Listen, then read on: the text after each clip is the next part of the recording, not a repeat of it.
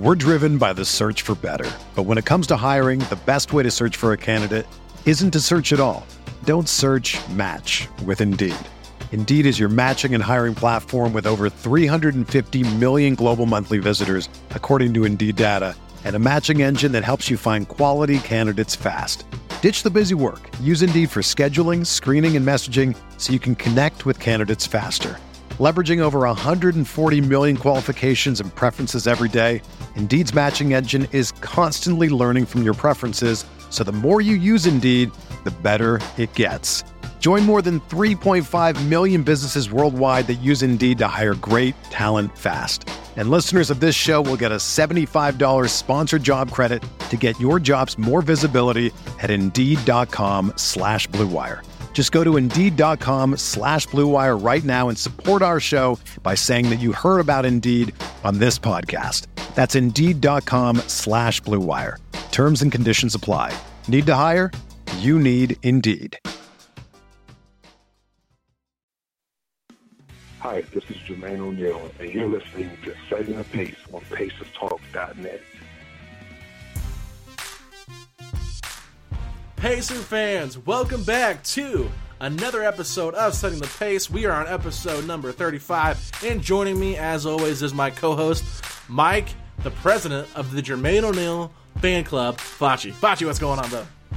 Whew, I am still trying to relax after that Jermaine episode last week, but it is tough. I am still excited and always excited to talk Pacer basketball today.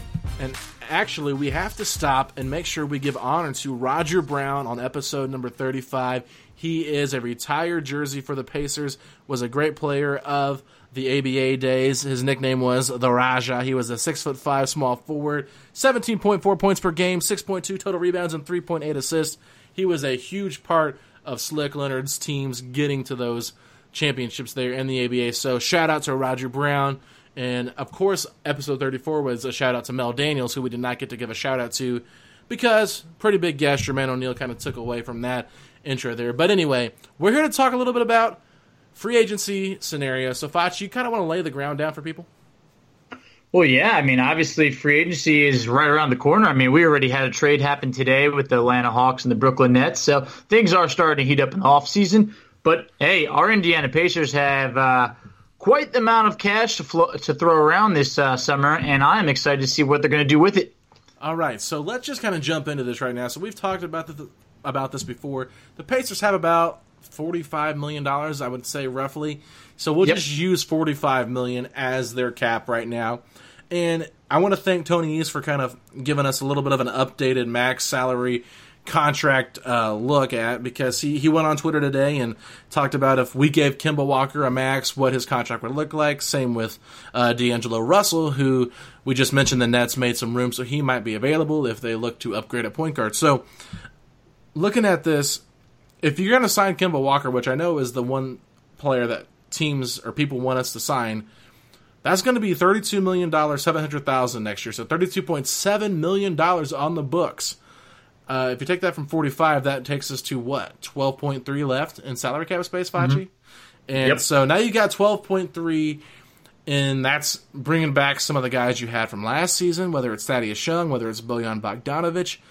And once you bring in a player like that, that means all you have is your mid-level exception, similar to Kyle O'Quinn last year, who was around $4.1 million. So that, if you do bring in Kemba Walker, you're going to have to fill the roster with low-end free agents, and I don't know if that's, I mean, obviously you want Kemba Walker, but will the Pacers pay the luxury tax and bring back some of their guys? They never do, and I don't know if this year would be any different.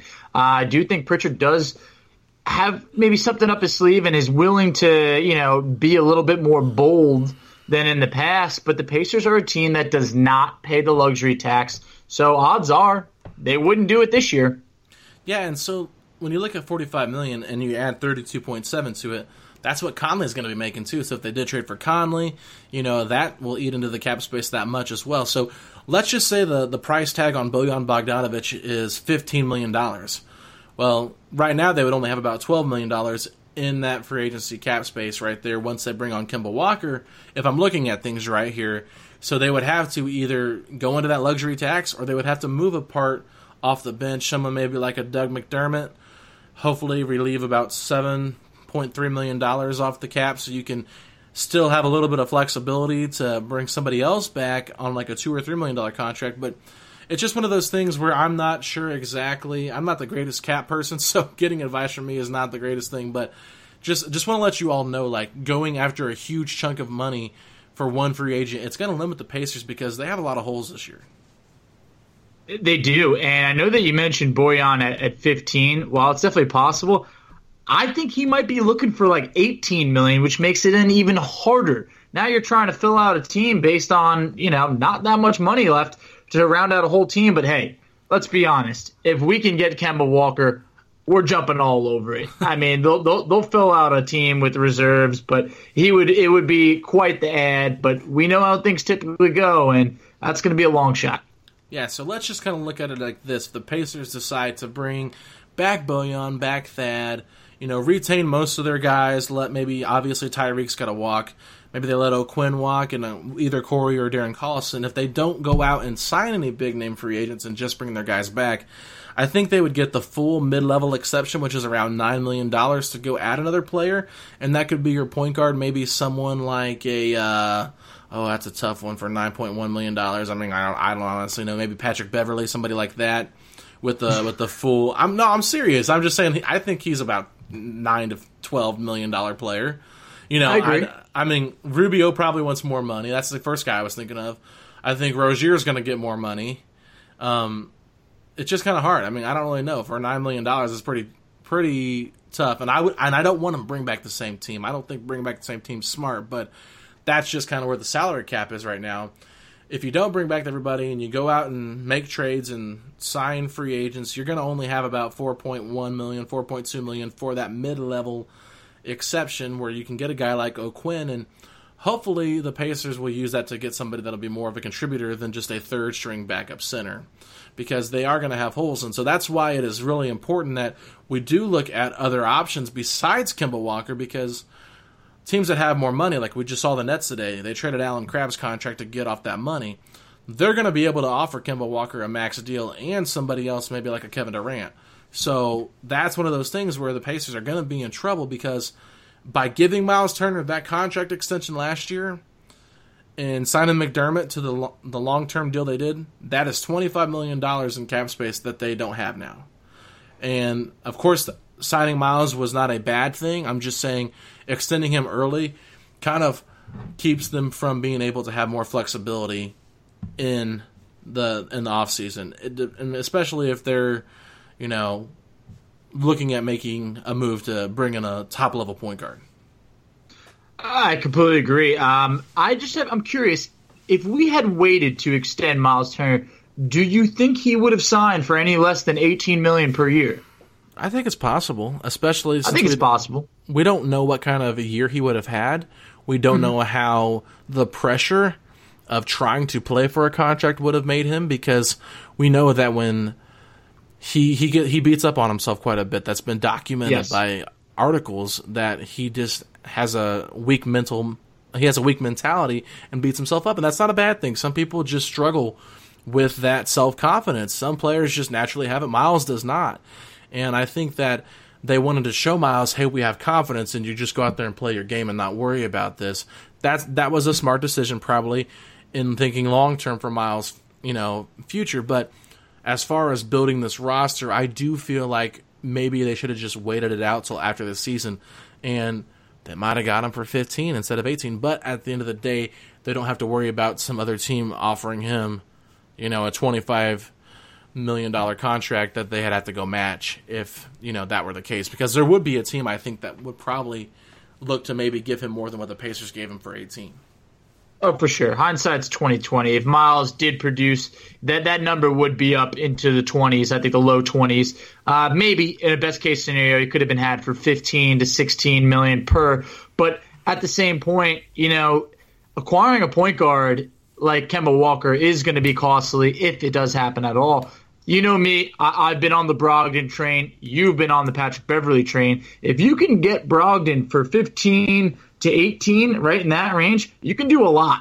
A lot good could happen with this team. And I do think that is more of the route. When you're talking about Terry Rozier being able to get more money in free agency, I tell you what, Alex, I'll give him more money if he stays away from the team. Because I'm not having it. I'm not having it. Well, I don't want to invest in that. Well, that's fine if you don't want to invest in it. I'm just saying, as far as $9 million, he's going to get more than that, because any team that offers him $9 million, Boston's going to match that. Because I don't think so. I think so. I think they're going to move in another direction. I really do. You can say that all you want, but of course they have the rights. They have the opportunity. And what is Danny Ainge great at? Getting assets. Whether he wants Terry Rozier on his team or not, he will sign him and he will trade him. He will give him more money than you think he will, especially if Kyrie Irving bolts for a New York team. It's just one of those things. You have to have a backup plan, and Rozier was decent for them in the playoffs 2 years ago. So, yes, we can't overlook that he's comfortable in that system. It's just one of those things. I wouldn't say that this is his last stint with the Celtics automatically. I don't think that's a guarantee. But anyway, let's go back to the Pacers, man. So, point guard obviously is the biggest need. We've been talking about this for a while, but I do want to talk about D'Angelo Russell now because, of course, the Brooklyn Nets have just made a huge trade to help them in the long run. And while Kemba Walker comes in at 32.7 for a max contract, according to Tony East from Locked On Pacers, it'd be $27.25 million for that first year. So that would give you the opportunity to go out and sign Bojan for 18 and still be around that $45 million contract. So that might be something that's more enticing, especially since D'Angelo Russell is 23 years old, right? Same age as Miles Turner. They were the same draft class. They only played 1 year in college. It makes sense for the timetable of this team. It also questions if you should bring Bojan back if you're looking at the age. Because if you can get D'Angelo Russell for 27.25 and the Nets say, hey, we're not going to match that, then you got yourself locked up pretty good, because the last year of that contract would be 2022, 2023 for $31.3 million. And I think that's something we can live with. Especially for a star-level point guard. Because, I mean, what are your thoughts on D'Lo? Do you think he can be a star-level point guard? He did make the All-Star game last year, which was very encouraging to see. I think that he's someone who's changed his career within the last year to 2 years compared to how it started out, how everything went down in L.A. I do think the best is yet ahead for D'Angelo Russell. We touched on it before, how the Pacers aren't everybody's first choice, but if you can get a guy like Russell, that's a really good backcourt with him and Oladipo, especially in the Eastern Conference. I mean, that's easily in the running for one of the top backcourts in the East. So when you're talking about how he'll be making about $33 million towards the end of his deal, how that market keeps resetting. I mean, look at Oladipo's deal now. He's making $21 million flat for each of the next few years, which is an absolute steal right now. So yeah, but it wasn't considered a steal when he was with OKC because he wasn't the player that he is. Exactly. I remember when we took on that deal, I was like, oh my God, we're taking on about $80 million, $84 million to be exact. And I was like, ugh. But then when you look at how the market just keeps resetting, that Oladipo contract is an absolute steal. But I have a question. If we're talking about potentially re-signing Bogdanović, do you think this was the best Bojan that we'll see? Or do you think he could actually continuously get better? Because before you're going to lock up 4 more years, you need to know if at age 30 he's going to continuously get better, or did we just see the best of Bojan? That's a good question, Facci. I really haven't thought about that because I'm kind of in the train of Bojan's going to be too expensive and I'm not really willing to give him that much. So I guess by me saying that, I would probably think that he has hit his peak. Can he stay in it for another year? Maybe 2 more years? That's possible. But by the 3rd and 4th years, he's going to be on a decline. He's not athletic at all. He's a smart basketball player. You like smart basketball players. There's good chemistry there. But ultimately, I would consider it. I think he's a tradable asset because he's talented enough. But at the end of the day, I think that if he's over $15 million, for me, I would say no. And I wouldn't do it for more than 3 years. I would do a 2+1. And honestly, 4 years scares the crap out of me because that's the last thing I really want to see is Bojan in his 4th year as a Pacer. Ugh. No, me too. If you can do 3 years, 45, I think the Pacers have to do it. You got to hope that he kind of cuts us a little bit of a discount, knowing what the situation is. But we know that this is his shot to get that last big deal. I think that while Bojan probably loves playing in Indiana, I do think he is going to chase the biggest deal. And if someone comes out offering 18, I don't know if we want to match that. I don't know if we want to kind of offer the same deal or exceed it. Yeah, so let me throw a question back at you. So we don't want to pay him too much, but who out there do you want to pay to play the small forward and be a starting small forward in today's NBA? Do you have any names in the mind? Like, I know you mentioned Rudy Gay last podcast. Would he be worth for 1 year rental? I do, because I think you could probably get Rudy Gay for 1 year, $8 million, 1 year, $7 million. I do think something like that. And I think you need to use the rest of the money to address big time needs, like getting a real point guard. If you're going to get D'Angelo Russell for $27 million right there, I think I'm in. And at that point, if you can, sign Rudy Gay for $7 million instead of Bojan at 18, I mean, think about that. You're saving $11 million right there, which can go a long way. I mean, there's some guys out there that can definitely be had for that $11 million price tag of what we're saving there. So you for sure have to consider it. So according to Hoops up here, sorry to interrupt you. So they have Bojan ranked as the fourth best small forward in this draft class as far as position goes, behind Chris Middleton, Kawhi Leonard, and Kevin Durant, obviously. So there's a huge drop off. And then you mentioned Rudy Gay. Harrison Barnes is somebody that's available there as a player option with the Sacramento Kings. I don't know if he'll opt into that or not. You got Trevor Ariza from the Washington Wizards, who was traded there from his short little stint there with the Suns. Jabari Parker could care less. Kelly Oubre is somebody that I'd be interested in, but he's restricted. It says MKG is a team option for Charlotte, but I don't think that's correct. I think it's a player option. I believe it is. James Ennis has a player option. Thabo Sefolosha is unrestricted. And then Wilson Chandler. So, not a lot of great small forwards out there. So, there isn't. So unless you're drafting a small forward or you're trading for one, it's kind of gross. I think that the most intriguing one to me on that list that I think is available at an affordable cost is Trevor Ariza. Obviously, things were awful in Phoenix, but he was so good with Houston 2 years ago. I think that getting him at the small forward position would be something I would look at if they go out and get Kemba Walker, because I think he'd be affordable and he would still be in their range. And if you put him up there for about $8 million, you throw Kemba's in there for $32.7, that gives you at least $4 million left, plus the mid-level exception to go out there and get two quality players to come off the bench. And then you just figure out your power forward position. And I'm okay with that.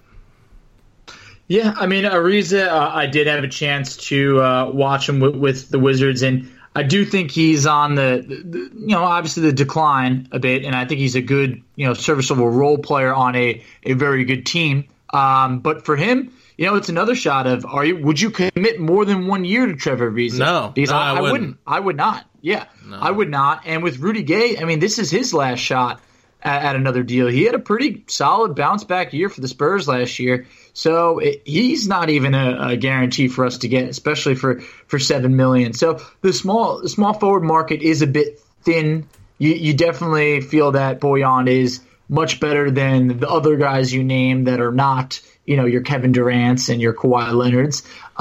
So what about Rodney Hood?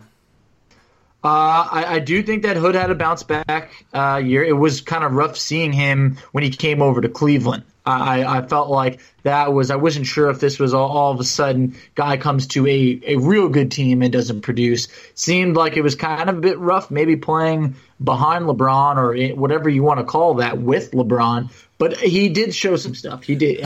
Rodney Hood is someone who, it's not an easy job playing with LeBron. But Rodney Hood, for the right price, I could be interested in. Yeah. I like Rodney Hood. I think that he even – I don't know if it was necessarily him coming on a podcast, but I think it might have been Myers Leonard came on the Four Seasons show and was saying that Rodney just really embraced him and they treated him like family. And I think the Pacers kind of have that same aura, and I think they might have a little bit more money to offer him. I don't know how much Portland prioritizes bringing him back, but I do like that fit. 6'8", that's a pretty nice size shooting guard, but I think he could play small forward. Yes, he can. Same with Terrence Ross. I think Terrence Ross could play small forward at 6'6", and I think he'd be a lights out shooter next to Oladipo. But I do think that he'd be better off the bench. I do also, but I got a question for you in regards to Thad. Thad made just a hair under $14 million. It was basically 13.8 last year. If he was to come back to Indiana, what are you not spending more than? Would you go any further than 8? Yeah, I would probably go 10. I think that he's worth $10 million a year, especially in today's NBA. But I don't necessarily think that he's going to settle for that, because I think he could be a major contributor on a team that's got some more depth on their roster, especially in the wing area. And that's what's kind of hard to see this, is because the Pacers need scorers. And, of course, you'd like to retain Thad, but at the end of the day, you've got to prioritize your biggest weakness. And, no, I don't think that is irreplaceable. I just don't think there's anybody that they can go out there and get at an affordable price that can replace exactly what he does. So are they going to play Sabonis and turn it together? That's the biggest question. I don't necessarily think I like that combination. I like Sabonis coming off the bench with Holiday. I would be really interested to see who they draft or what they do on draft night. Taurean Prince was a guy that I've been wanting the Pacers to go after for a couple years, and now he's on the Nets. So maybe they move him again. You never know, but that's somebody that I would have liked as a replacement for Thad. I got a question for you. Give me the percentage of how confident you are that Sabonis and Turner are both on the Pacers starting roster to open up the season. That's a good question, Foch. You can bring in the heat today. I would say 50%. It's getting hot. I would say 50%. I'm not going any higher than 75. I could put it at maybe 65. I do think that pretty much everything's on the table for Pritchard. I do think that they're going to be aggressive, but aggressive in not going over the tax. Yeah. If you could make a move via trade, which tends to typically be the way that the Pacers acquire players, I mean, that's the route that they're probably going to go. Yeah, and that's why I kind of said the things I said about Miles Turner's contract at the beginning of the podcast, because, look, we like Miles Turner. He is a good basketball player. I wouldn't say he's an elite-level defender yet. I think he's on the way to becoming an elite-level defender. He's just really solid on that end of the floor. Offensively, he's got potential. I mean, there's a lot to like about Turner, but at the end of the day, is he the type of player that's going to help you get over the hump? And I hate to say this, but in today's NBA, the most valueless position are wing players and scorers. You can't value them enough. But the ones that are the most interchangeable is the center position. I mean, look at what the Rockets have done to Clint Capella. If he goes on the Pacers, he's a backup center probably. And that's no knock on Clint Capella. I just think that the guards around him make him who he is. And I think that center, while it is important, you're going to have dominant centers in the league. I just don't see Miles Turner ever being a dominant center. And so making him your second highest paid player, probably going to be your third or fourth after this season, that's okay. But $18 million is a lot of money for a guy that still has a lot to prove. And you believe in this guy, I know, but I mean, that's why I just think that I would have waited. That's why I would have waited to sign him to an extension. I completely agree. We did see a guy who had a pretty big contract last year, and Otto Porter get moved, and that was ahead of Miles Turner in terms of money owed. That's a good point. So I do think that there is still a very big sense of appeal for Miles Turner, age 23, to be under contract for 4 years at just $18 million, which could end up being a steal down the line if he continues to develop. So I'm curious do you think, I'm just throwing it out there, Atlanta is a team that's racking up assets. They now have 3 picks within the first 17, and I think they have 5 picks this year. They just got Brooklyn's first-round pick for next year. At center is kind of a position where they're a little bit weak at. Dwayne Dedman over there, I believe, and Alex Len. Do you think they would Pritchard be interested in making a move to acquire a better pick and then draft maybe a replacement for Bojan? Yeah, that's a good point. I mean, it just depends on what the Atlanta Hawks would want in return, obviously. Do they want to take on Miles Turner for $18 million? It's debatable. But, maybe. They have a wing down there that's got 1 year left on his contract for about that same price, and that's Kent Bazemore, somebody we talked about before. I think Kent Bazemore would be a really nice small forward next to Oladipo. If they decide that they want to trade, Miles Turner for Kent Bazemore and the 8th and the 10th pick, I think I would consider it, because there are some potential centers in there that I think could be really good. I believe Jackson Hayes has potential to be really good. There's also guards in this draft that I like. There's wing players in this draft that I like. They're not the greatest talent, but I think they all could be contributors. And even in the second round, there's some guys that I like. So honestly, I'm not opposed to trading Miles Turner if you get something worth it. I don't think that Kent Bazemore and those 2 picks are worth Miles Turner.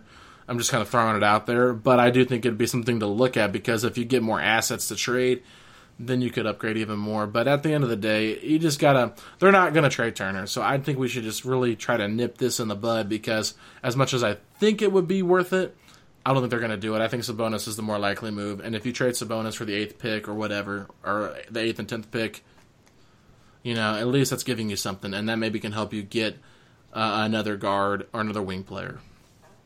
Yeah, I love Sabonis. I can't say anything negative about him right now. But if you can get the 8th and the 10th pick, and we're keeping that 18th, or maybe it has to be thrown in, that is got to be appealing when you're looking to spend some money in free agency. Yeah, I love the guy, and I want him to remain a Pacer, though. I need that to be on record. Yeah, no, that's kind of how I feel too. I'm Sabonis over Turner. I know a lot of people are 50-50 on it. I just think that one thing we're going to have to see is Sabonis had a terrible playoff, and I think that that's just going to ignite him to become even more dominant in the post this season, especially in the summer. And he's not going to be posting on social media like Miles was, which kind of drove me crazy. But I think that Sabonis is just going to come in and he's going to go to work. And you know what you're going to get from Sabonis on a night-to-night basis. And I think that he might even take his game to the next level because of that chip on his shoulder. And what if he does get traded? What if they do trade him because they didn't like the way he performed? That's going to even give him more motivation to be better. And while I do think that you might say that the ceiling is higher for Miles Turner, I don't know if he'll ever reach that ceiling that people put up for him, where I think Sabonis can fly through his ceiling. Yeah, no, you're definitely right. But Sabonis, 9 of 17 from 3 last year. Above or below 75 3-pointers attempted next year by Sabonis. Can he get up there? I'm going to say below. I could see maybe 50 being attempted, but I do think that 45.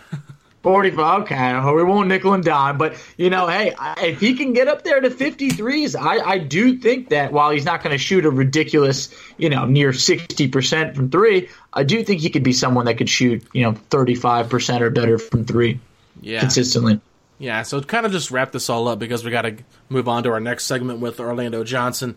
This whole thing here that we're doing, going back and forth, looking at different scenarios, the biggest thing is if you sign Kemba Walker, if you sign D'Angelo Russell, you're going to be limited in what you can get. You might get lucky and get Brogdon, like you mentioned, for $20 million or Patrick Beverley for 10 to 15, that range.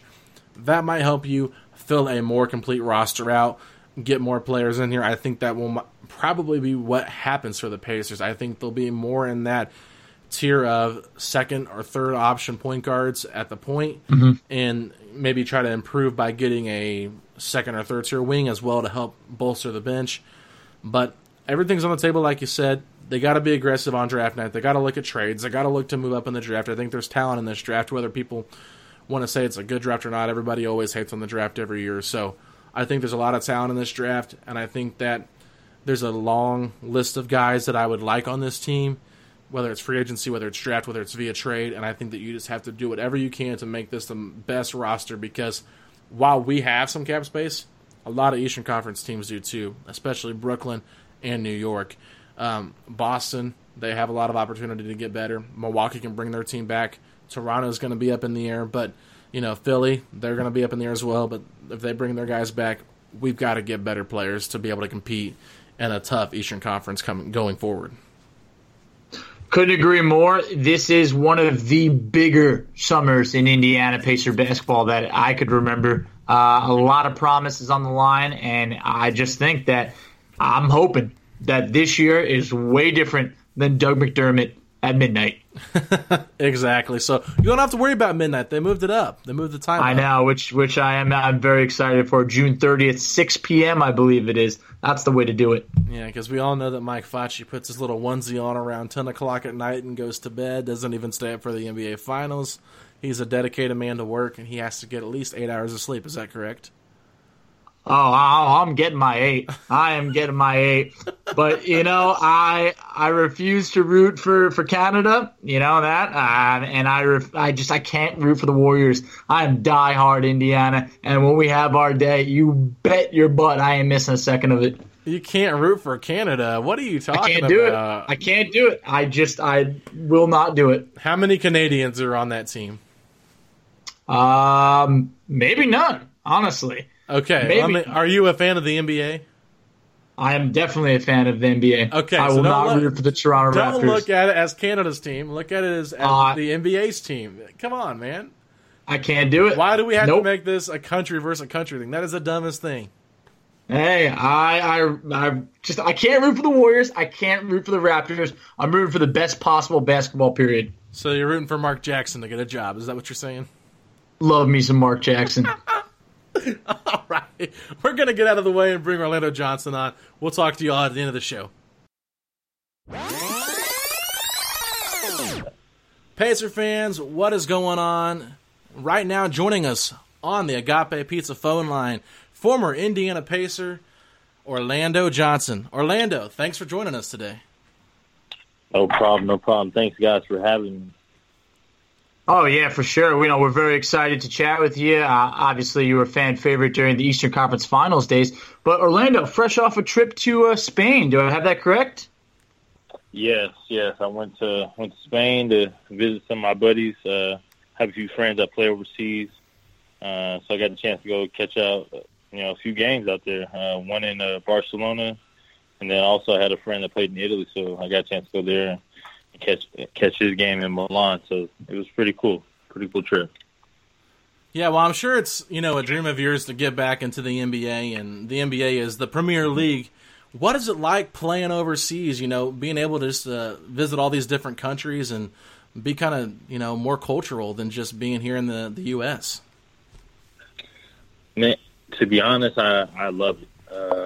At first, it was a little difficult because you're used to being home, used to seeing your family and friends all the time. But getting a chance to experience a whole different life, different culture, try different foods and delicacies, it is just an eye opener. And to see how much the game is appreciated across the waters as well, really makes you just appreciate it that much more. I think that's you're doing some awesome things over there. I saw that you were playing some really good ball in the SBL in Taiwan. But we'd love to start kind of, the Pacers make the move for you on draft night, and they trade with the Kings, bring you in. In between early in your career, you do some stints in the NBA Development League, now known as the G League, and then, of course, with the Pacers. What is it like in the G League, and how thin is that difference in talent between NBA development and full-time NBA players?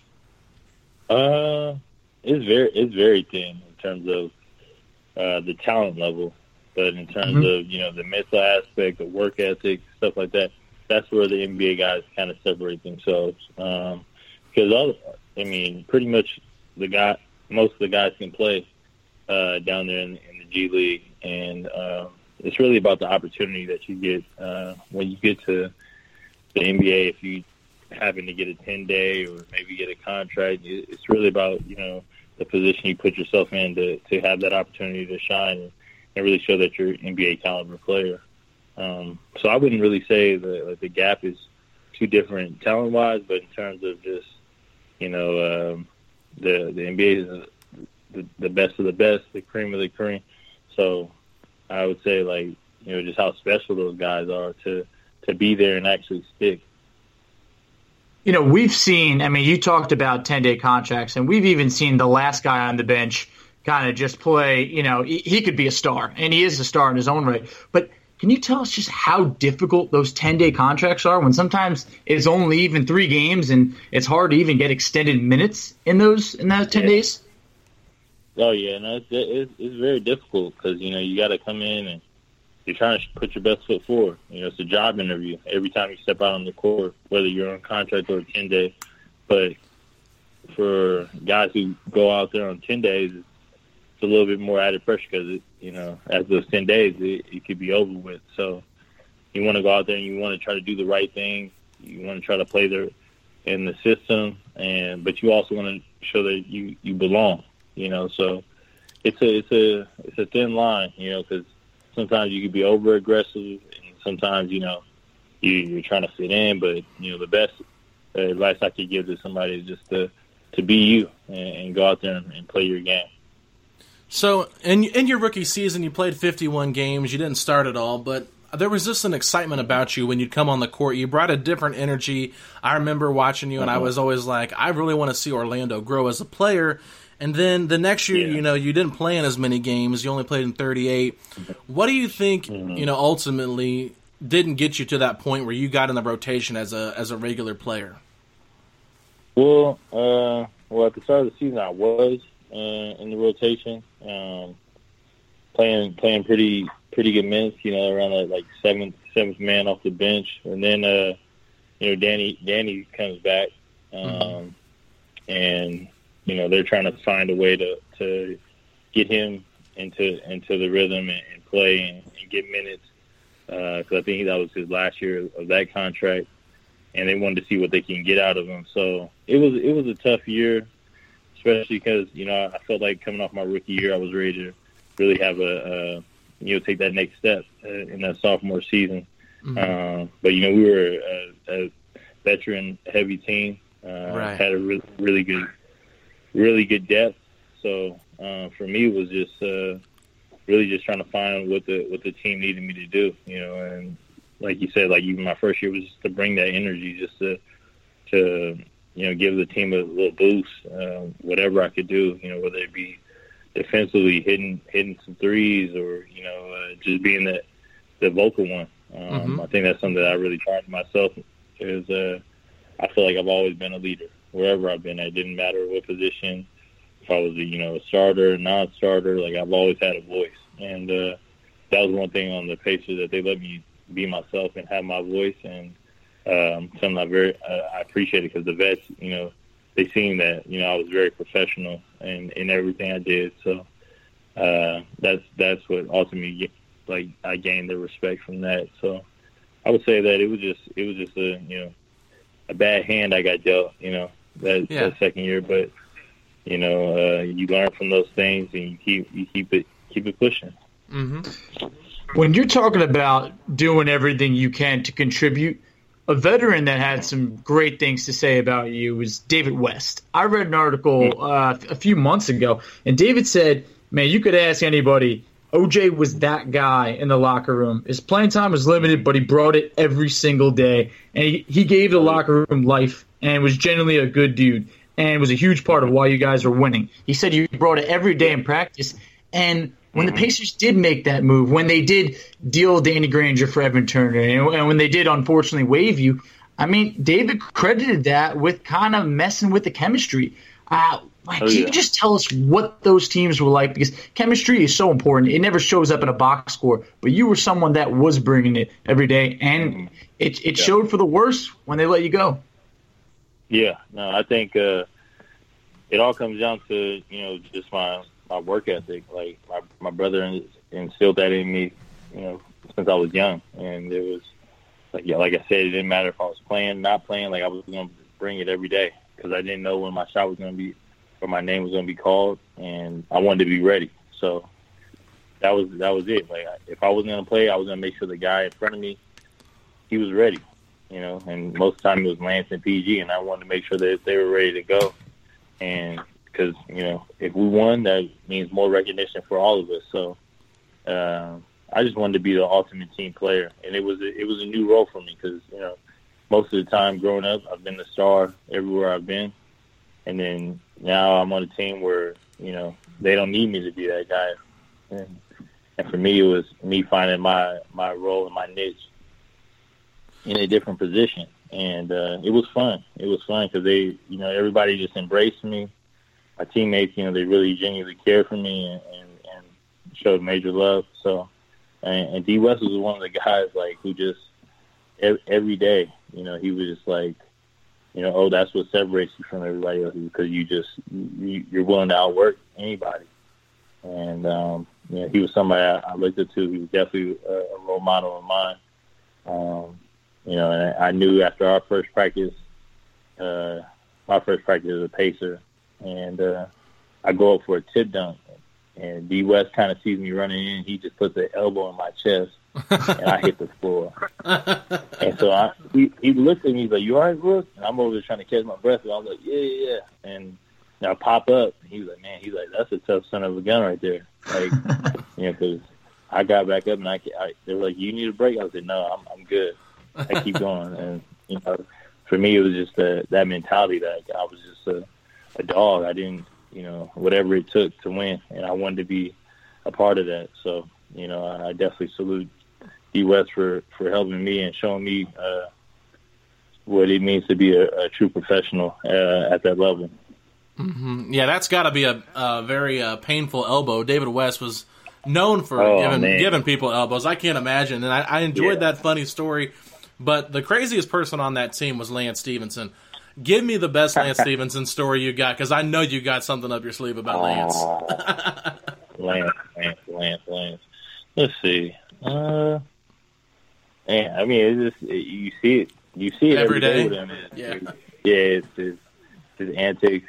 Lance could be good one day, could be mad at the world the next. But when it came to the court, man, like, he had to be one of the most talented guys that I've ever got a chance to compete against, because he was just fierce. I mean, you could tell in his demeanor, like, he wanted, like, a guy who wants to win by any means is Lance, like, by any means. He was willing to do whatever it took, and we had our battles, and it'd be a lot of trash talking between me and him, but it definitely made us better. Definitely made me better as a player, and things that I took from his game to kind of add to mine. But Lance was he was a character, man. Like, always, like, if did he ever blow in your ear? No.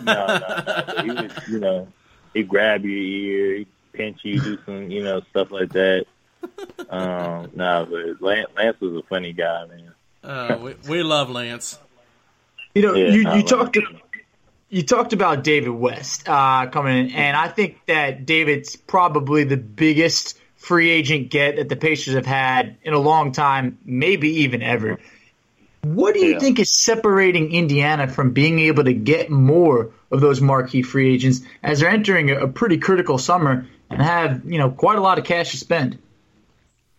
Well, I would think the East definitely now is so wide open, especially since LeBron's left. That I think, like, if people actually got a chance to sign there and really feel the energy that Bankers Life brings, like, I don't know how guys don't want to sign there, but the culture was everything for me. They really Indiana just showed me what it really meant to play some basketball. And, I really think maybe it's just the Midwest. I don't know. Some guys just can't handle that. But, I remember even my first time, catching a winter out there. I'm coming out of my garage, and I remember I had shorts on with some sandals and like a little T-shirt or something like that. I didn't know it snowed the night before, right? So I'm about to walk to practice, and I just see the snow just coming. I was like, oh, no. So I just ran right in the house to bundle up, and I was like, what did I just get myself into out here? And, seeing stuff like that. But, I mean, I really can't call it why more people aren't intrigued with Indiana, because especially when they get Victor back, man, they're going to be tough, because you've seen a lot of the guys step up into roles they weren't accustomed to and start to make plays, and even made a really good push in the playoffs. Granted, they ran up on a really good team in Boston. They had their number, but I think that if they bring their nucleus back and possibly add a little bit more shooting, they can make something happen. They can make something happen for sure. So my last question for you is, what ultimately do you think caused Roy Hibbert to really struggle in that final season with you there in the playoffs, because bringing in Andrew Bynum, I know a lot of people said that. There was also some speculation. Yeah, that messed with him for sure. Yeah. So, like, what do you think ultimately was the biggest difference maker for that team not being able to close the gap on Miami, aside from them having the big three?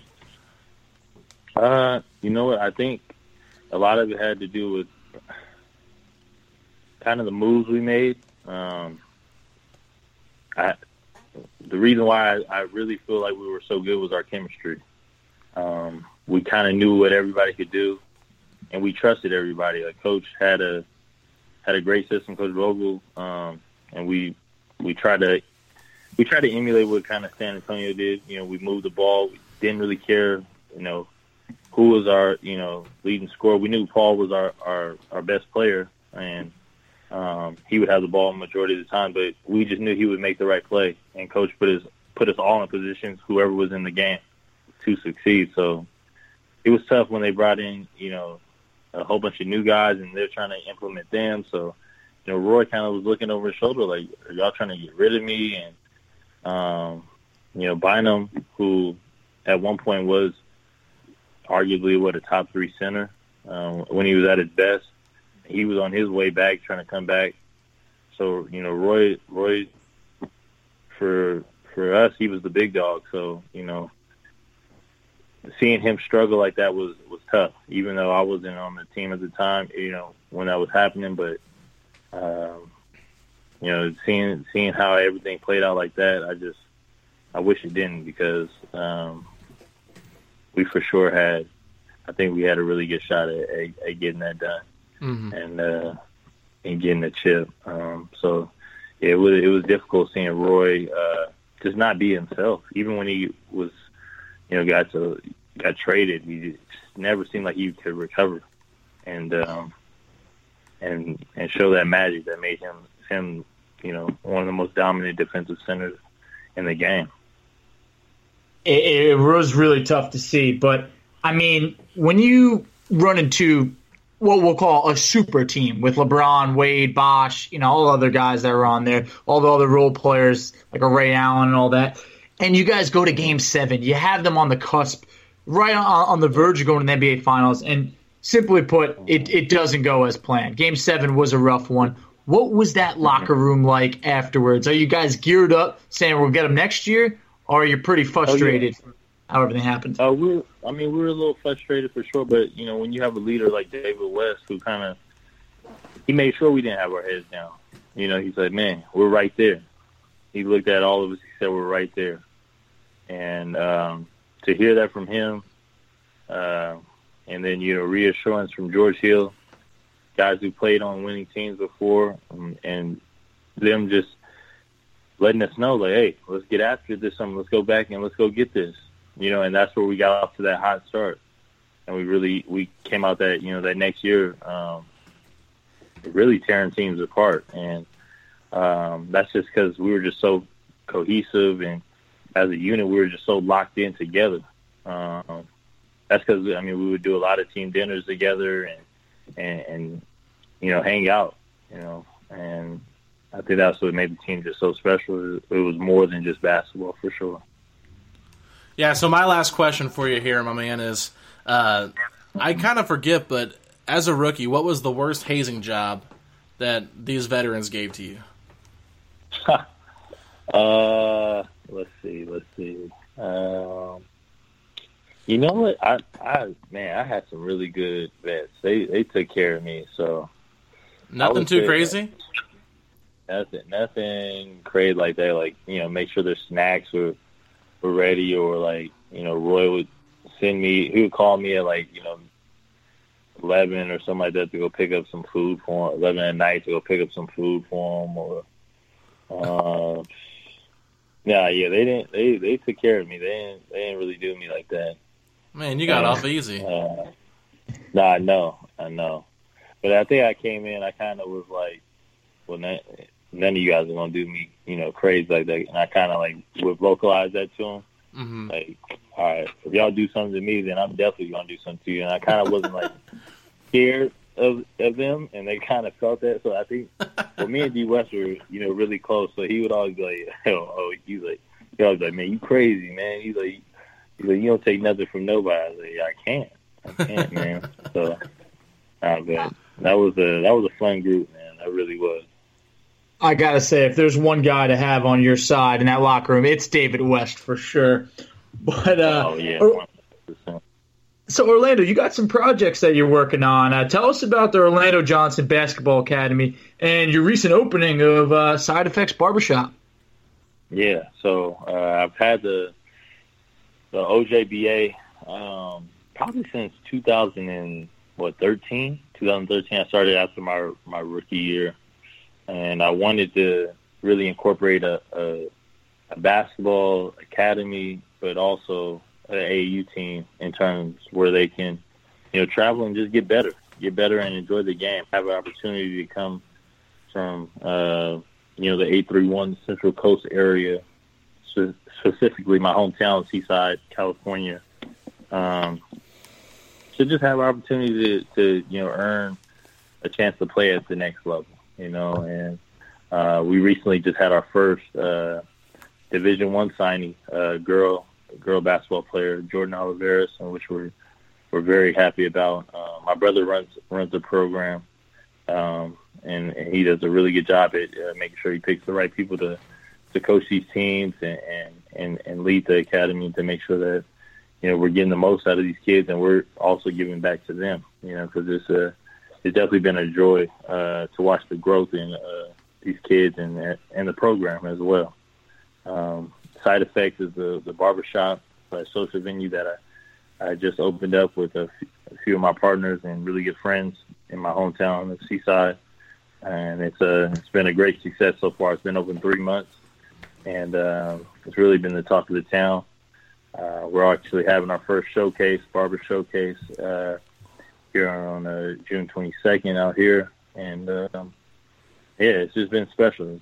To walk in and think like, man, like I'm really a owner of this property, this building, this piece in the city, and my city means a lot to me. It's definitely helped shape me into the person I am today. So, to sit there and think that at 30 years old, I still get to play basketball, and I get to invest in a few different things, and also have ownership in the barbershop, and something I take pride in being fresh.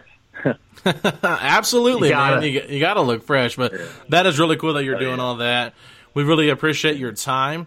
And where can all of our great listeners find you out on social media? Well, my Instagram account is Oskii, OSKII 33. And Twitter is Orlando V Johnson. So, those are my two main social media accounts. And I appreciate you guys for taking the time and really giving me a call, because I definitely miss them indie days, and I probably might come out there this summer. Probably just to check out Kilroy's, miss that spot, and get a few breadsticks. Yeah, you're not wrong about that. The breadsticks there are fire, man. So it's definitely been a blast chatting with you. And like we always say, once a Pacer, always a Pacer, man. So you'll always be a part of our history, and we really appreciate you coming on.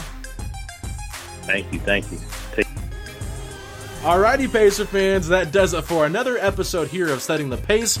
You can find us on Twitter, where, Facci?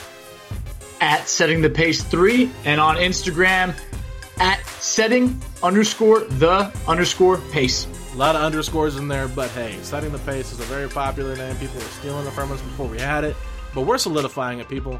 Nobody else on Setting the Pace on Twitter or Instagram has the account that we have, so make sure you follow us, interact with us. We love hearing from you. You can check out all of our latest articles. We're at PacersTalk.net, and if you're a subscriber on Apple, what should you do, Facci? Oh, you got to subscribe and write a review. Subscribe if you are not a current subscriber, but we want to hear from you guys. We want to know what we can improve on and what that you guys like on a weekly basis. Absolutely. Give us that 5-star rating. We don't want any 4 stars. I mean, if you feel like we deserve a 4-star, just please don't vote. We just want 5 stars. Get us up there in the rankings. This is the place to be for Pacers podcast, Pacers content. We're bringing it to you as much as we can. We hope you guys are enjoying it. And sorry for tooting our own horns. We're just really excited about the future of setting the pace. We appreciate you all, and we will talk to y'all next week. Peace out, Pacer Nation. Let's go Pacers. When you make decisions for your company, you always look for the no-brainers. And if you have a lot of mailing and shipping to do, Stamps.com is the ultimate no-brainer. It streamlines your process to make your business more efficient, which makes you less busy. Mail checks, invoices, legal documents, books, and everything you need to keep your business running with Stamps.com. Seamlessly connect with every major marketplace and shopping cart if you sell online. Schedule package pickups through the dashboard and automatically see your cheapest and fastest shipping options from different carriers, with rates up to 89% off USPS and UPS rates. And with the Stamps.com mobile app, you can take care of mailing and shipping wherever you are, even on the go. Make the same no-brainer decision as over 1 million other business decision makers with Stamps.com. Sign up at Stamps.com with code PROGRAM for a special offer that includes a 4-week trial, plus free postage and a free digital scale. No long-term commitments or contracts. That's Stamps.com, code PROGRAM.